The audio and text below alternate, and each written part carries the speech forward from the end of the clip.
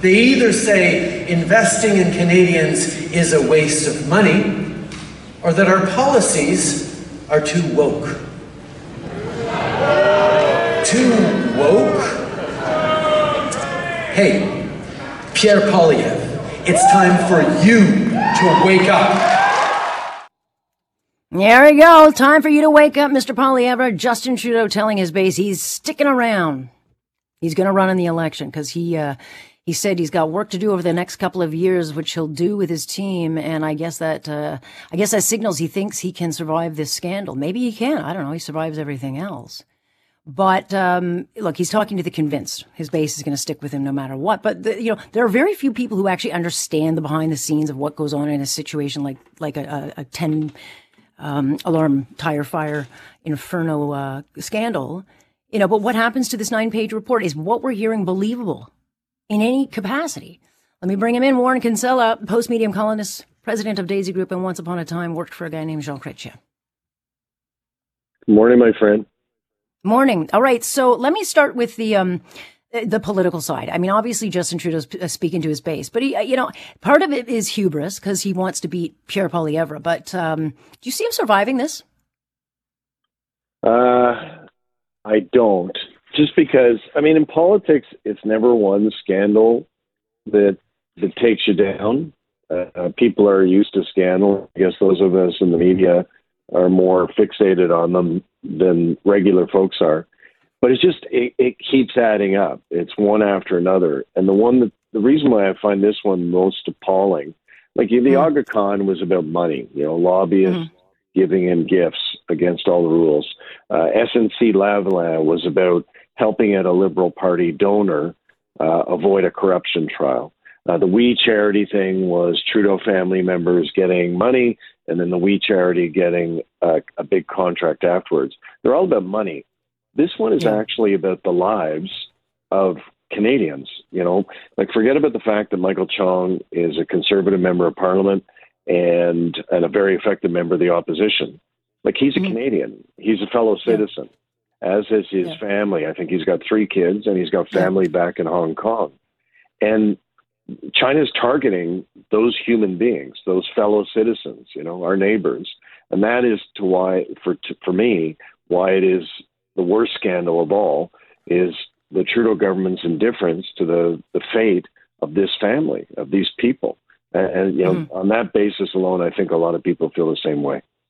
Yeah, I think it would be, if it were Pierre Poilievre, I think people would say, well, who cares? But Michael Chong's a hard guy to dislike, and he's got respect on all sides of the aisle. That's why it's a lot more difficult to knock this down. But so we learn on Thursday from Mr. Chong that Jody Thomas, who's the national security advisor, reports to the Prime Minister. She confirmed that this 9-page report that the Globe and Mail got did get to her office, and then apparently she just didn't bother to mention to Mr. Trudeau or Katie Telford for 2 years. I have a very hard time, Warren, thinking that at least one MP, and in the filed report there says there's a few MPs that are coming to them fearful of their safety, and you're just sitting on that for 2 years. Is there willful blindness here, or could they possibly have cut the Prime Minister out of this loop on this? It's BS. There's no, unless she's volunteered to jump under the bus. Go under the bus? Well, there's so many of these women that do. It's crazy. Yeah, honestly. If you're a strong woman and independent in the Trudeau era, that's where you seem to end up, is under the bus. But no, Alex, take a look at what another woman who works for Justin Trudeau, Katie Telford, is chief of staff. She testified before parliamentarians just a few days ago over this very issue, over China interference in the 2021 and 2019 elections. And she said, the Prime Minister, he gets briefed on intelligence matters all the time. He really, he jumps right into them and he reads every single word and he pays close attention to what they're saying. So do they actually expect us to believe that an intelligence report that was written in July of 2021, nearly 2 years ago, about a member of Parliament, a former cabinet minister, and his family facing threats, that one didn't get passed along? Well, we know from CSIS that they did, in fact, give the document to PCO. And PCO is the name of the bureaucrats, who are the personal bureaucrats of the Prime Minister of Canada.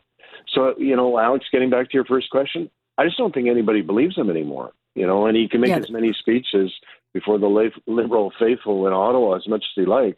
I think they're the only people left who believe him.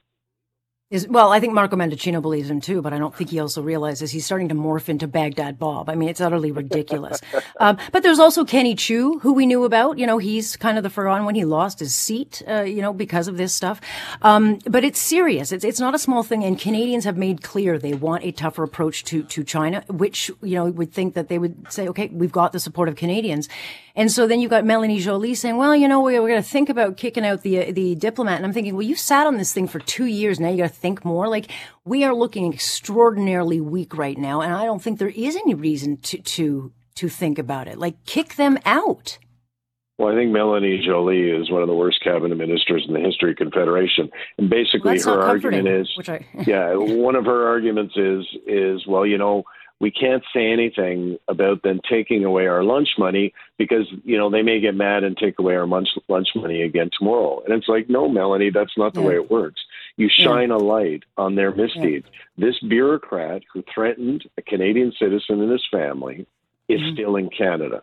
The guy's still in Canada. How can that possibly be? Like, that wouldn't happen in the United States or in Britain and Australia, which, by the way, are the countries that are now excluding us from participating in national defense and national security exercises precisely because they don't think Trudeau takes the Chinese seriously.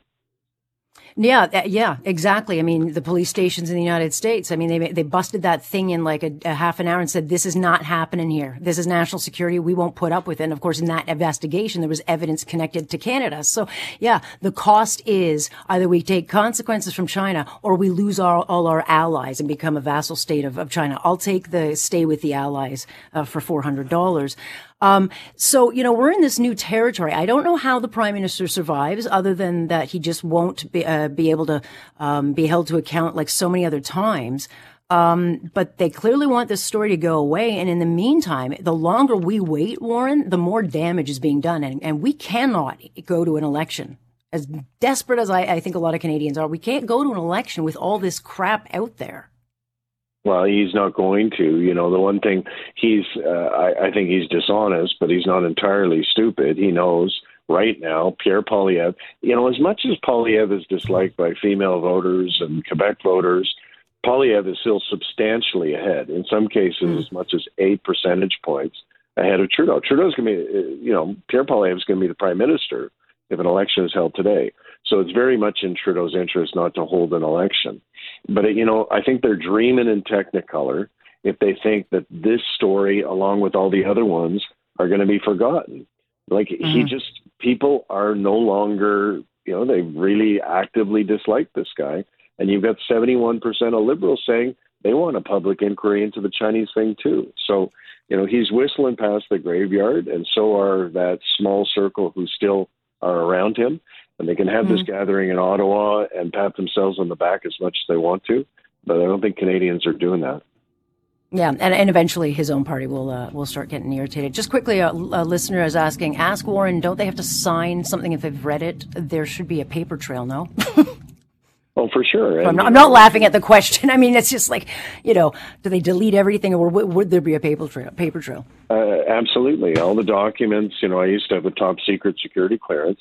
Anything that we dealt with PCO and the center, as it was called, was numbered and documented and kept in a catalog. And like we're going to find out, Alex, sooner or later exactly where that memo from July of 2021 went. Yeah. And my expectation is going to show that Justin Trudeau has again not told the truth, and he's going to pay a price for that. Yeah, look, there's a reason it's leaking, and it's not going to stop until whoever's leaking realizes that they've finally broken through. You enjoy that beautiful Prince Edward County sunshine today, and thanks for coming on. Appreciate it. Thanks, my friend. There you go. That is Warren Kinsella, who has been behind the scenes, and so, yeah, I'm trying to be generous, but no, it does not add up.